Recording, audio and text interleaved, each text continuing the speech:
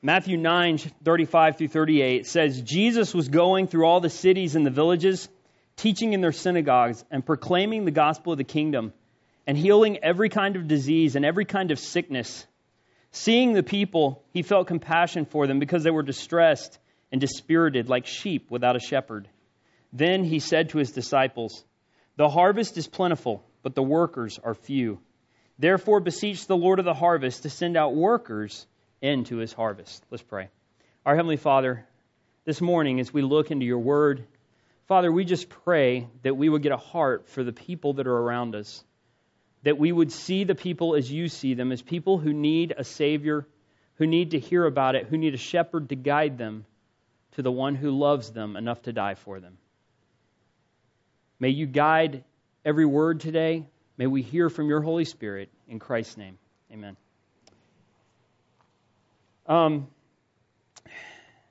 So, where have we come from? I'm going to tell you about where I've come from in a few minutes. But first, I want to set it up by looking at this passage.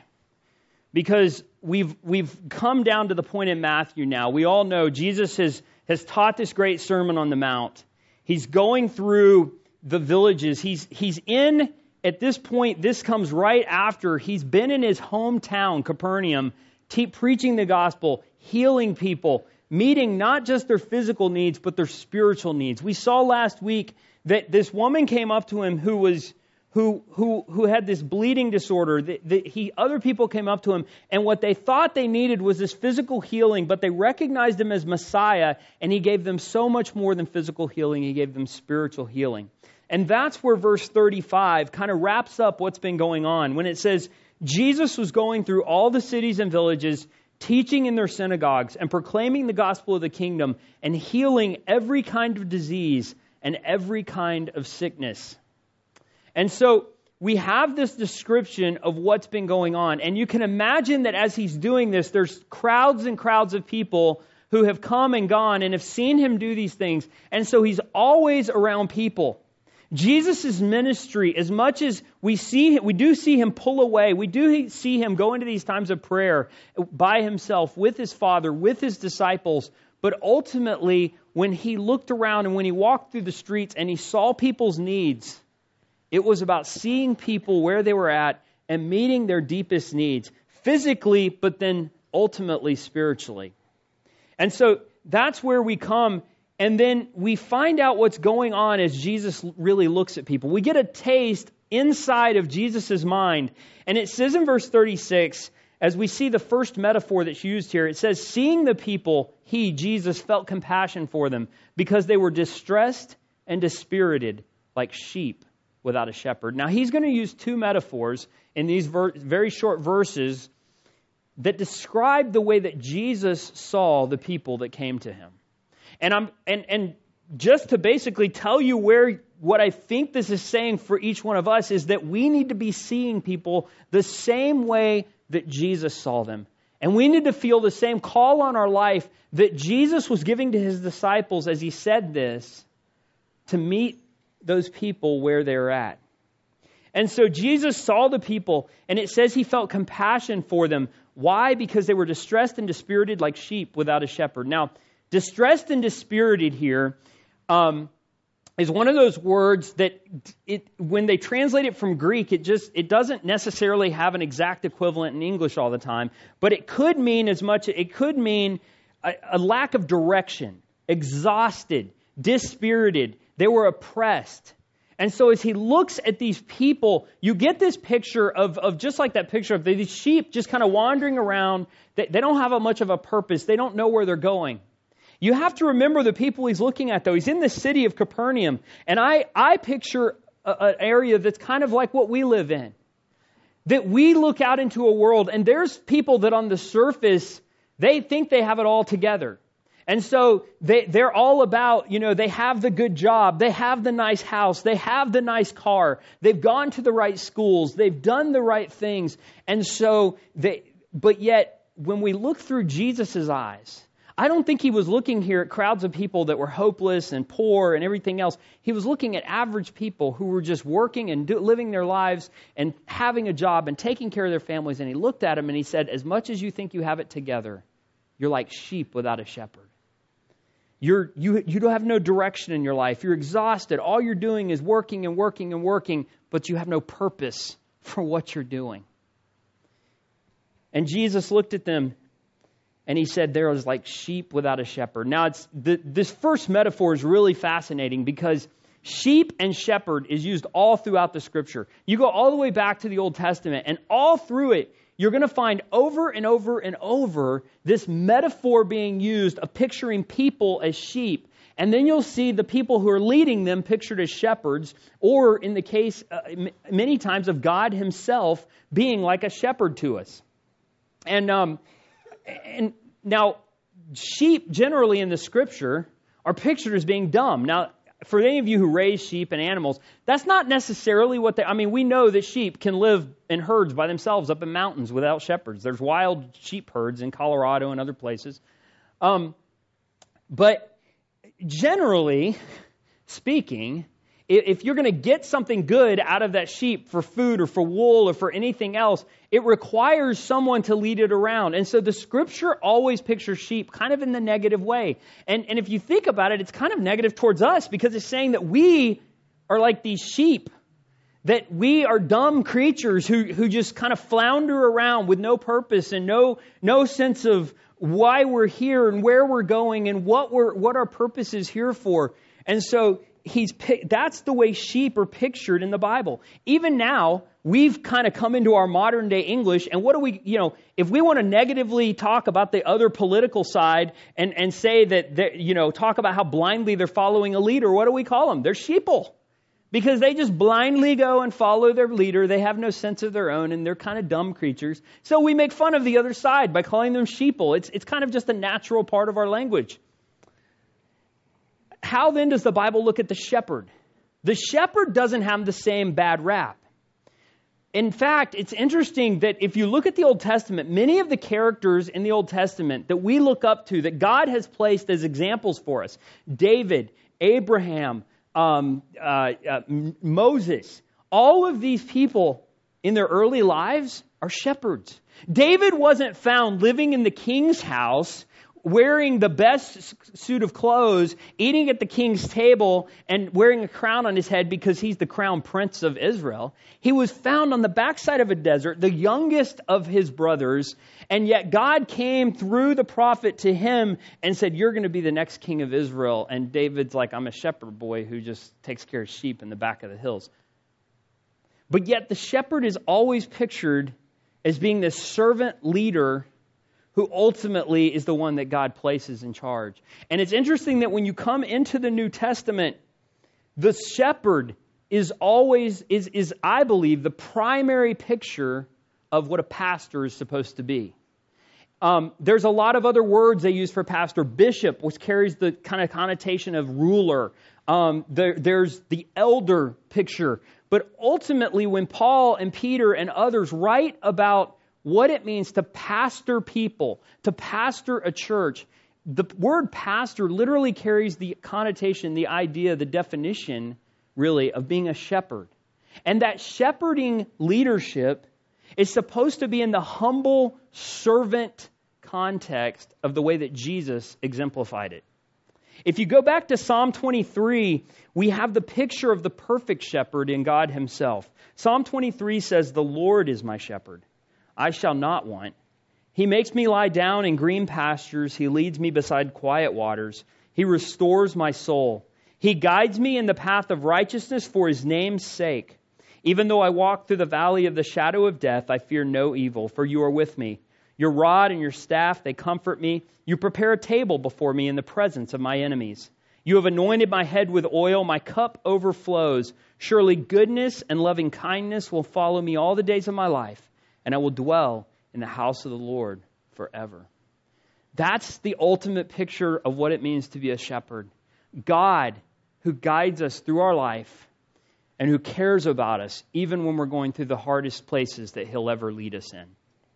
And so that's the first metaphor in here, that Jesus looks out at these people and says, I need someone who will see these people the way I see them and who will go into that population of sheep and will lovingly, humbly care for them and lead them And we're leading them to know the love of a Savior, Jesus Christ, who was willing to come down to earth and place his life on a cross to die for my sins and your sins and their sins. Then he moves on to the second metaphor from there. Now he turns to his disciples and he said to them, "The harvest is plentiful, but the workers are few. Therefore beseech the Lord of the harvest to send out workers into his harvest." Now, this is the second metaphor. He goes from sheep and he turns it into harvest, both kind of a farming or a country motif there, we might say. And at that time, there was plenty of farmland all around Israel. So they all understood what farmland was. It's not like today where most kids probably grow up, unless they live maybe out here in Valley Center. They don't know that wheat grows up out of a field and you have to actually wait for it to get ripe and then cut it and then turn it into flour and then turn it into bread. But at that time, they all understood where it came from. This second picture here is actually from the fields outside of Jerusalem and in the surrounding area that even today are there. And so they understood that as the field would have to ripen and it would start off green, and then as it dried out, now when Jesus is looking out over there, maybe even there were fields there, and he's looking out and they're seeing fields that are ready for harvesting. Now here's the problem though. Those fields don't get harvested by themselves. Someone has to go into those fields and harvest them and pick whatever it is. If it's fruit, you go pick it. If it's wheat, you go use it. At that time they use a sickle or whatever. Whatever it is, you have to have people out there to do it, or else what happens? It doesn't just hop on your plate. It goes bad. It goes to waste. It lies fallow. And so in this metaphor, Jesus is saying, look, these people that are out there like sheep, they're like a harvest that's ready to be picked. But I need people to go pick it. And then it's fascinating to me that as he's speaking to his disciples here, people who literally, what's going to happen is this is setting up to go into chapter 10, where Gunner's going to lead us through, and we're going to see in chapter 10 that Jesus is commissioning his disciples to go out into the areas around them and to share the good news that the Messiah has come, that Jesus has come. That's where he's headed with this, but yet he doesn't tell his disciples here, look at the harvest, and the answer to that is go out in the harvest and do something. The answer to it is pray, beseech, pray that the Lord of the harvest will send out workers into his harvest. But here's the unique thing, and this is where I found myself for the last year, is when you begin to pray about that harvest field, when you begin to pray for the people in your area that you see that don't know Jesus Christ, what happens is many times when you pray, you find yourself called. And so I'm going to go into sharing my testimony of how this applies, but I want you to remember this, that no matter where we find ourselves, whether you look out your front door and you see the beauty that is here in Valley Center, and maybe a lot of you live up kind of on the hills around here, and you can look around Valley Center and you can walk out of your front door and you see these beautiful panoramic views of the valley and the mountains. I know Faye Pentecost, who's in the 8:30 service, she always puts out these beautiful pictures from her front door and back her patio every day. But all of those places are where people live. And Jesus doesn't want us to just look at it and move on. He wants us to see people. He wants us to see them the way that he sees them, as people who need the message of hope that each of us can bring who know Jesus Christ. And he wants us to pray for those people. And what happens is as you pray for them, and as you pray that the Lord's going to send someone, many times you'll look down and realize that, hey, wait a minute, I'm the person he put here who lives right next to this person who needs to know about Jesus. And you start to realize that you're the one that's called into that harvest field. So I think it's very telling that the very next chapter, Jesus is going to turn to his disciples and go, now I'm sending you out into this harvest field. It's also interesting to me that it's not our job to create this harvest. Now, we have a garden. I've talked about it a few times, and we can do everything perfectly right in our garden. We can till it, we can do all this other stuff, but ultimately, I cannot force one tomato to come out of a vine. I talked about my passion fruit vine several weeks ago, that that we did everything right for, and it's a beautiful green vine that does absolutely nothing for me because it doesn't give me passion fruits. So it's a worthless vine to me, except for causing me more work. But I can tell you that Beth babies her plants, so this plant is well taken care of. But ultimately, God's the one who brings the harvest. And ultimately, when we look out at those fields around us, the great thing is God doesn't tell you to go out in the field and create this harvest for Him. He says, go out in the field because it's already ripe and all you have to do is pick it. We're not called to create Christians. We're simply called to shepherd people to our Lord and Savior, Jesus Christ. And ultimately, if someone rejects, they're not rejecting me. They're rejecting Jesus. And it's interesting that in the New Testament, this concept of being a worker in the harvest is constantly being put out there as what Christ has called us to. In 1 Corinthians 3, 5, and 9, it says this, "What then is Apollos? What is Paul? Servants through whom you believed, even as the Lord gave opportunity to each one. I planted, Apollos watered, but God was causing the growth. So then neither the one who plants nor the one who waters is anything, but God who causes the growth. Now he who plants in the water and he who waters are one, but each will receive his own reward according to his own labor. For we are God's fellow workers. You are God's field, God's building." He is not calling you to be Billy Graham. He's calling you to see people for where they're at, to go out into His harvest field with the message and the hope that only Jesus Christ can bring. Now, how is this applied to what me and Beth and I have been kind of struggling with and praying for and ultimately believe God is leading us to over the last year? So I ran across this in my Facebook feed about, it was back in July, obviously. So on Facebook, they have all these, you can see posts you put up like several years ago. And all of a sudden, back in July, on July 10th, Facebook came up and said, "Hey, you have a post to look at." And I read that, and it just really struck me. This was where I was at in my life almost exactly 3 years ago from today. I rode in Hong Kong, spending money, eating food, flying back to San Diego in a few days for a month of leave, and then a new command. Can't wait to get home and see Beth Howard.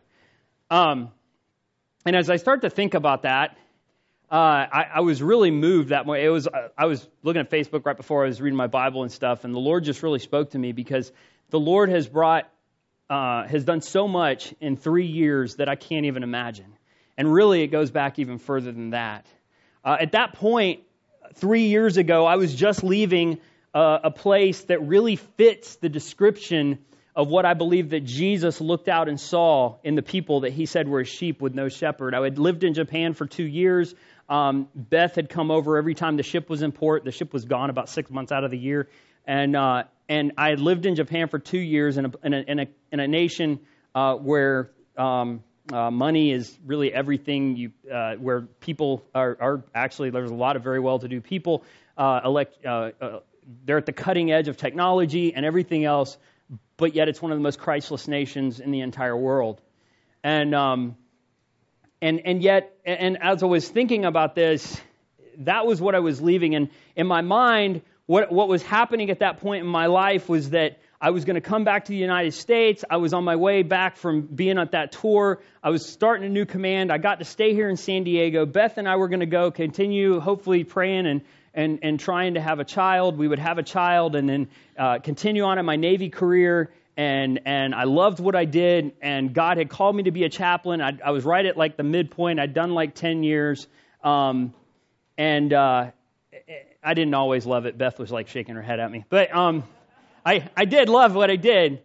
And I felt like that was where God wanted me. Well, then I get back home, and literally on my way to my next command, I'm on leave, and I get the results of the promotion board and find out, lo and behold, you didn't get promoted. And I'm like, okay, all right. But then I have all my chaplain friends and all these other people saying, oh, no, you're good. One more year, just you hit the year zone wrong.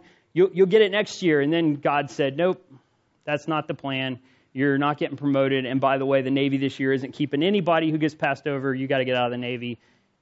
And then I was like, what is going on? And then God brought me here. And I was like, yes, this is God's plan. I love, and what I do want to convey to you, I love Valley Baptist Church. We love Valley Baptist Church. God has put us here for a reason, but it might not have been the reason that I always thought. And so this just kind of struck me as what God has done that has been so incredibly different than what I had planned for my life 3 years ago. But yet, I wouldn't change a minute of it. And really, where this goes back to is, I've said several times in sermons, I think, that the way that I see God's will is always in a rearview mirror. I wish I could tell you, I've had so many people sit with me in an office or just ask me in passing, like, how do you know God's will? How do you know what God is calling you to do? And most people are looking for like that perfect formula and that perfect thing to, okay, well, if I pray right, if I open up this door, God's going to just show me this thing. And the longer I live, the more I'm in ministry, the more I can say that it doesn't work that way. For me, I've always been able to look in the past and see that this is how God was working. And really, this all started not 3 years ago, not 1 year ago when God really started dealing with us on this, but 12 or 13 years ago. And 12 or 13 years ago, as I found myself, we're in South Carolina. Beth and I have been married about 6 or 7 years by then.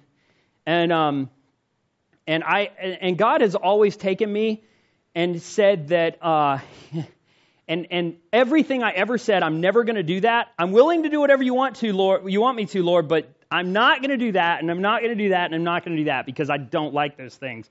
And there's no way you'd ever call me to those things. And yet, every single thing I ever said like that, it's like God said, nope, guess what? You're going to do that. And so I found myself, I graduated from college back, 97, and then I didn't know what to do, and I had always said, I'm never going to be a youth pastor. I want to be in ministry, but it's got to be like on a church staff, but it's not going to be a youth pastor. I can't stand teenagers. I don't like them.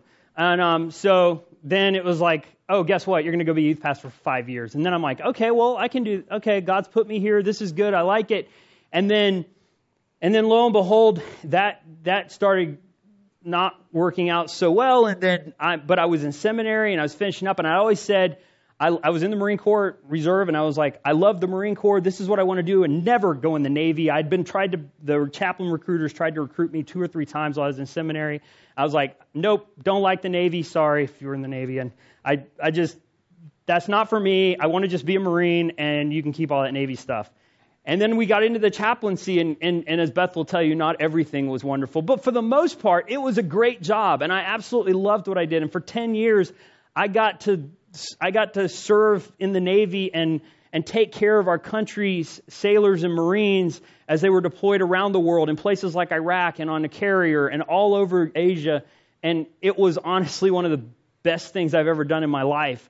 And like I said, 3 years ago, when God started slowly closing that door and then slammed it shut, I was like, okay, Lord, I was really happy doing this, and there's a reason why you brought me here, and I'm pretty good at this, and I like it, and I'm having a lot of opportunities to minister and to share the gospel. So what is going on now? And then God opened a door here at Valley Baptist. Beth and I had been looking when we moved back to, she had never really left, but she was constantly coming and going from Japan, so we hadn't been extremely involved, even though we were members at a church in Escondido. But when we got back, I was like, I need to get in a Southern Baptist church. I'm a Southern Baptist chaplain. I literally tried every Southern Baptist church within 20 miles of our house, and it's just nothing really felt right. And then we came to Valley Baptist Church. And literally it was like God saying, we even tried another church after this one for a few weeks, and it was like, nope, we need to be up in Valley Center, a place where I lived in Escondido 6 years before I ever came up here. But yet God led us up here, and we found a family that we love and we care about and we feel loved. And Gunnar, who is an amazing friend, and really felt at home here. But then we couldn't shake that God wanted something from us. And while we were in Japan, we really did fall in love with Asia. We had an amazing time there. We absolutely love the Japanese people. We love the culture. We love the food. Yes, it is true. Gunnar didn't say it this time. He said it first. Our son watches Japanese cartoons. He's learning Japanese through little Japanese counting videos and stuff. And we didn't know why, but it clicked with us. And believe me, there's a ton of people I served with who hated every minute of it. But as we began thinking about this and praying about it, Gunnar brought a book to me at the end of last year called Radical Together. It's written by David Platt, who's the president of the International Mission Board right now for the Southern Baptist Convention. And it's actually written to pastors. There's another one that's written to the average person called Radical. And he and I read it, and it started gripping me in ways I was already thinking about, to say that it basically, you need to be completely sold out for whatever God wants you to do, that you need to be willing to go wherever God's calling you, to see whatever God wants you to see, and be willing to give up all of it and go and whatever it is to reach the world for the gospel of Christ. And that kind of got me started thinking too, and then Beth and I started praying about it and thinking about it, and lo and behold, in my inbox one day, just looking around, there was a church that was in Japan that had come open for a pastor. This was like back at the end of last year, and I couldn't get it out of my head that I was supposed to pursue that opportunity. And it had been out there for a while, and I talked to Gunnar about it, and I was like, I just don't know. I can't get this out of my head. I literally woke up at night praying about it and thinking about it and couldn't go to sleep. And so he was like, if you feel the Lord's leading you this way, you need to do it. And so I was like, okay, well, this once, and I sent an email back to the search committee, and turns out they had just found a pastor. And I was like, whew, okay, Lord, I've done what you wanted. I pursued it. It didn't work. That's the end of it. Good. And many times that's the way it is. God is leading us somewhere, so we take that first and we try it, and then the door closes, and it's like, okay, we've done what we're supposed to do. Whew, we got that out of the way. But that didn't turn out the way it was. This was right before we had already decided. Gunnar had already talked to us about going to Romania, and come January timeframe, we really just had decided, like, the Lord is we should be pursuing ministry in Asia. We don't know why God is telling us. We haven't even been here a year yet, but God's telling us we need to do this. And I talked to Gunnar about it, and he was like, let's just pray about it. When you get back, see what Romania does for you. And sure enough, so we were like, okay, we need to start pursuing this, but we will wait. Let's go to Romania. Let's continue to pray for it. And when we got back from Romania, I had learned a couple of things. Number one, I learned I'm not called to be a missionary. And there is a difference. And the reason I say that is I believe all of us are called to missions, but we've in our culture kind of separated the missionary vocation from pastor. I don't know that that's necessarily right, but it's what we've done. And so for a vocational missionary, their calling is more, as I got to know Chris Guest, what was happening was his calling was really more to help a church get established and then move on and start another one and move on and move on and move on. And that's in that culture. And that's not really what I feel called to. I really called to plant myself and disciple people and grow them as a pastor and send them out. And so I knew that God was kind of calling me there, but I still felt this call to Asia. It also opened us up to the possibilities of Europe.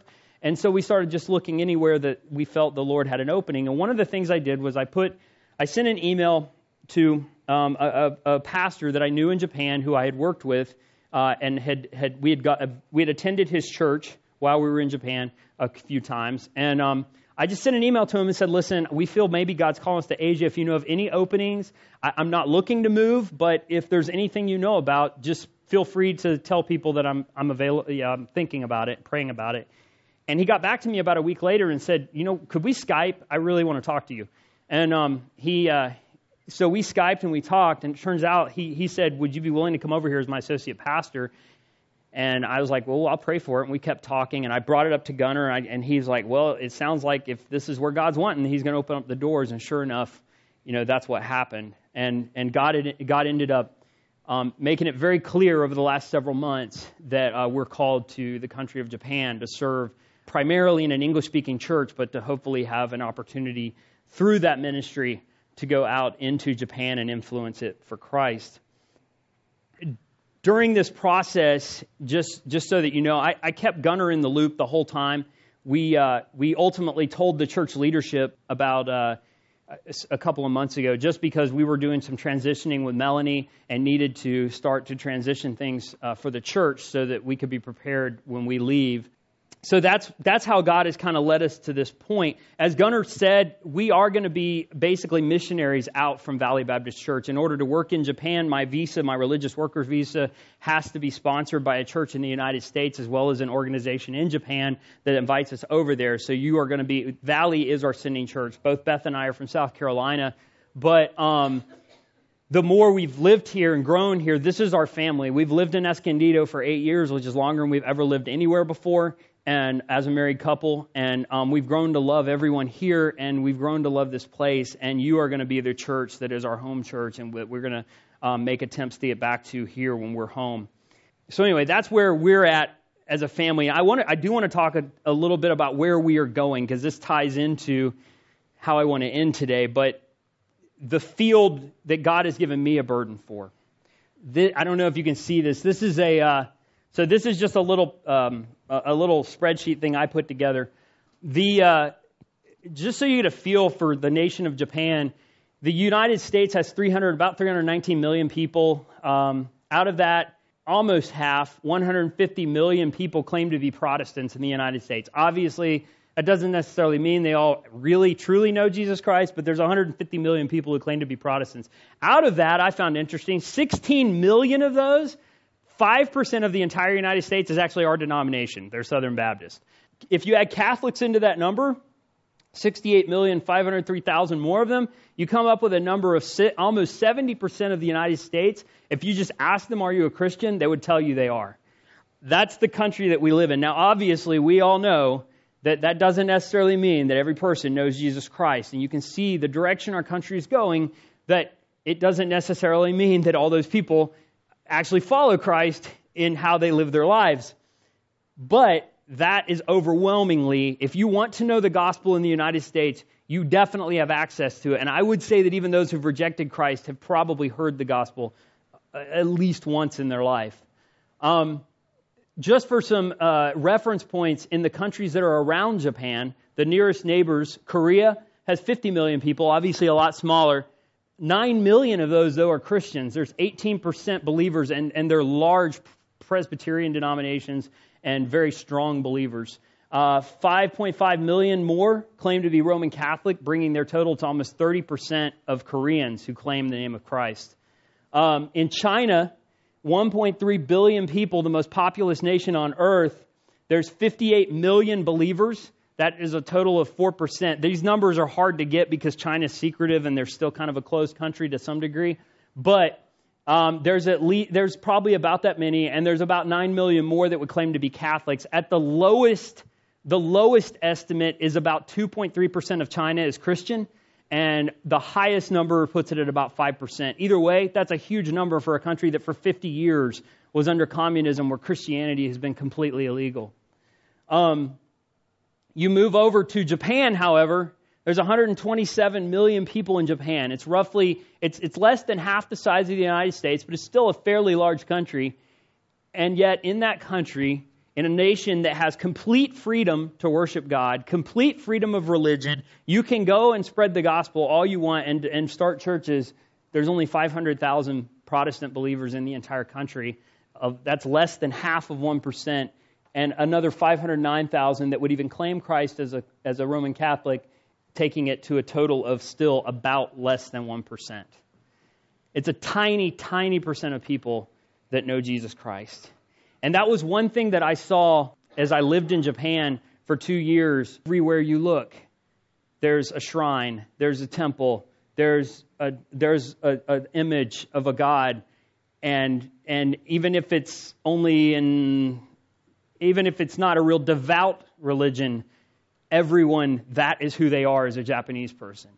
And so I got to see that there's a whole population there of people that, just like Jesus said, are as sheep with no shepherd. That they may on the outside be living their lives as these in a perfectly contented way, but yet they've never understood the gospel of Jesus Christ, or in the vast majority of cases have never even heard the first presentation of the gospel. And that's how the Lord, I really feel, has burdened my heart for it. Now, where are we going? So this is Japan, obviously. This is Tokyo up there. Yokohama's right below it. We're going to be going to Yokohama. This is Yokohama International Baptist Church. The way we got familiar with it is Beth and I stayed right over here. This is where we used to have a United States Navy base. It's now closed, but there was a temporary lodging facility we used to stay in, and we walk right across the field. It's about a 4-mile run around the field over here to YABC for church on Sundays when I wasn't working. And then this is the actual church. The church was built back in the 40s. After World War II, the United States had a huge presence in Japan as an occupation force. We sent tons and tons of sailors, Marines, and soldiers over there. And so as a result, the Southern Baptist, as well as every other missions group in the world, actually went there. A lot of them started, just like this one, an English-speaking church right near a base to provide for the service members' needs. And the great thing about English, if you've never been outside the United States, you wouldn't understand it, but English is a universal language. I've been in most Asian countries, and it's not universally true, but you can usually get around if you know some English. If you're from another country, and it's going to be hit or miss unless you're in a city like Tokyo where there's 15, 20 different languages. But in most places, you're going to have a harder time. But if you know English, you can get around. And so English is a universal language, and especially with people coming from all over the world, the international church is a great way to reach those people with the gospel. But then you reach them with the gospel in the English language so they can then put that into their native tongue and go out into their communities where they live. It's a way to reach out really into a worldwide way. And that's where I really believe that God is calling us. That's the church we're going to. We're excited about that. The area we're going to be working and living in is Yokohama. This is a picture from Landmark Tower in Yokohama. Yokohama is the second largest city in Japan. There are 3.7 million people in a 168 square mile radius. Just to compare that to San Diego County, that's the entire county, has only 3.1 million people. And the size of only the city area of San Diego is almost twice as large as Yokohama. It has 372 square miles. So you're fitting a lot more people in a lot smaller area. It is a big, huge, modern, bustling, beautiful city. So anyway, that's Yokohama. This is from the park area that's down near the water. This is like their main business tourist area, Minato Mirai. It is a modern city that has a lot of corporations that are headquartered there. This is the Nissan building. They own a large corporate presence there, and you can go in there and they make all their Nissan. They don't make the cars there, but you can see all of their cars that are the new designs there. The city is also made up of a large Chinatown, and unlike most Chinatowns in San Francisco and in LA and stuff, this Chinatown has retained a lot of its Chinese influence.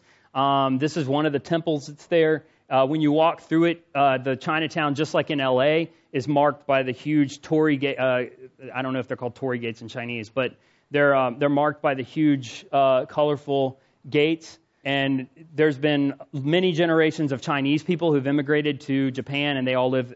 Many of them live there in Yokohama. This is an Italian-style house, and there's a large neighborhood of these because Yokohama has also been a government area for the last 100, 150 years, right after Japan was opened by Admiral Perry in the United States. This is where most of the government officials from Italy and from Europe and other places would come over, and Italian craftsmen came up and built large neighborhoods up in Yokohama. They also have everything that every other modern city would have. They have a major league ballpark. The Yokohama Bay Stars. Yes, I actually went to a game. I took these pictures, and it's a lot more interesting than American baseball game. So anyway, and it's a lot cheaper than going to a Padres game. But unfortunately, this is the picture that, and it's beautiful. It is a beautiful picture, but what this represents is the religion that most people in Yokohama, as well as pretty much the rest of Japan, will follow. And that's a mix of Shinto and Buddhism. Shinto is based on emperor worship, but it's mixed with a lot of Buddhism.